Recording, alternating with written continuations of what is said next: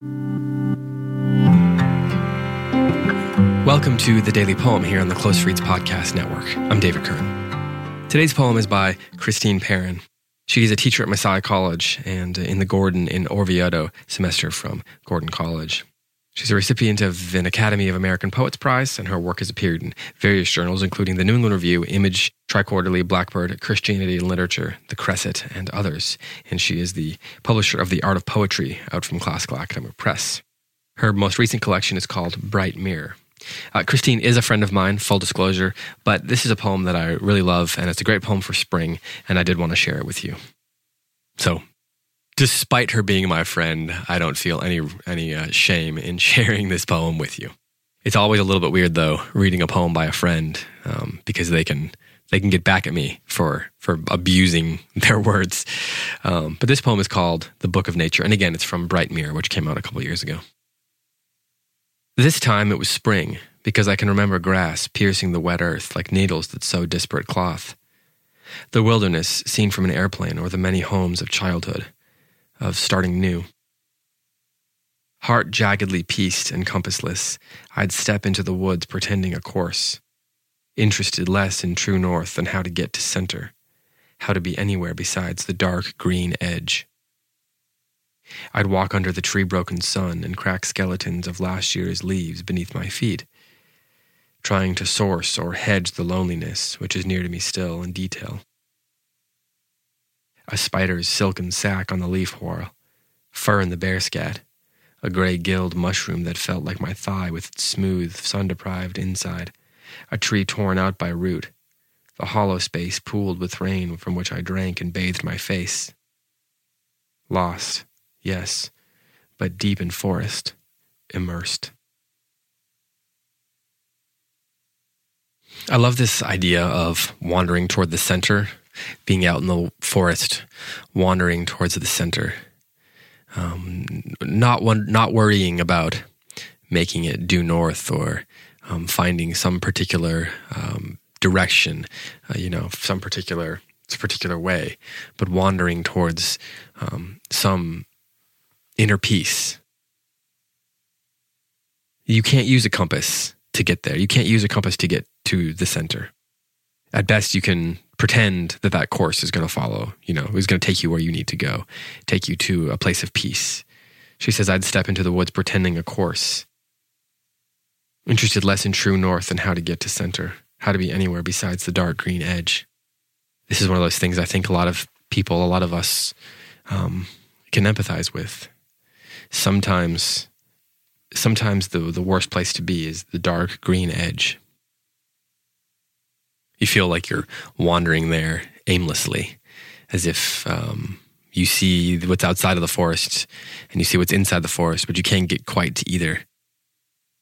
I think that's some really rich imagery for loneliness. And I think sometimes images of loneliness, thoughts of loneliness get enhanced in the spring with the fresh grass and the blooming roses, the azaleas here in the south, the snow melting away for some of you, although some of you I think just got snow, despite it being May. Things coming into life again can be both deeply encouraging and also can also create some inner dissonance. And sometimes what we need is to wander towards the center, to find our way towards the center, not towards true north, but towards some sort of center.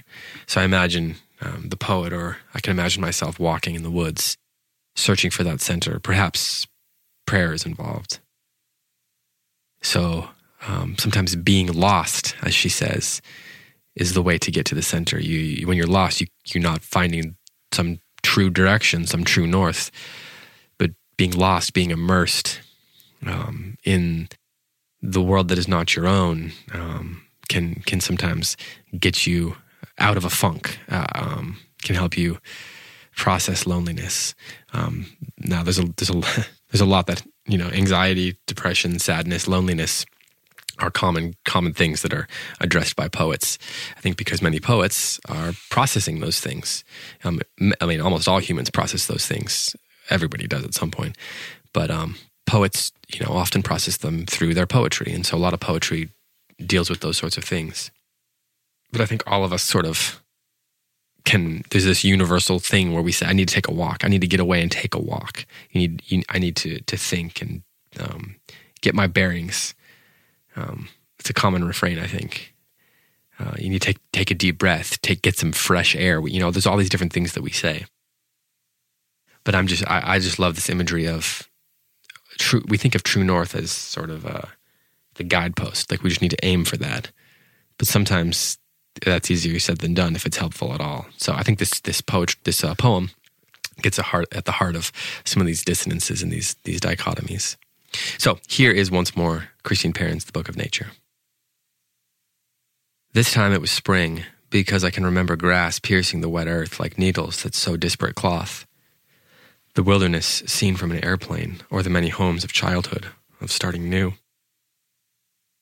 Heart jaggedly pieced and compassless, I'd step into the woods pretending a course, interested less in true north than how to get to center, how to be anywhere besides the dark green edge. I'd walk under the tree-broken sun and crack skeletons of last year's leaves beneath my feet, trying to source or hedge the loneliness which is near to me still in detail. A spider's silken sack on the leaf whorl, fur in the bear scat, a gray gilled mushroom that felt like my thigh with its smooth, sun-deprived inside, a tree torn out by root, the hollow space pooled with rain from which I drank and bathed my face. Lost, yes, but deep in forest, immersed. This has been The Daily Poem. Thank you so much for listening, and I will be back tomorrow with another poem for you.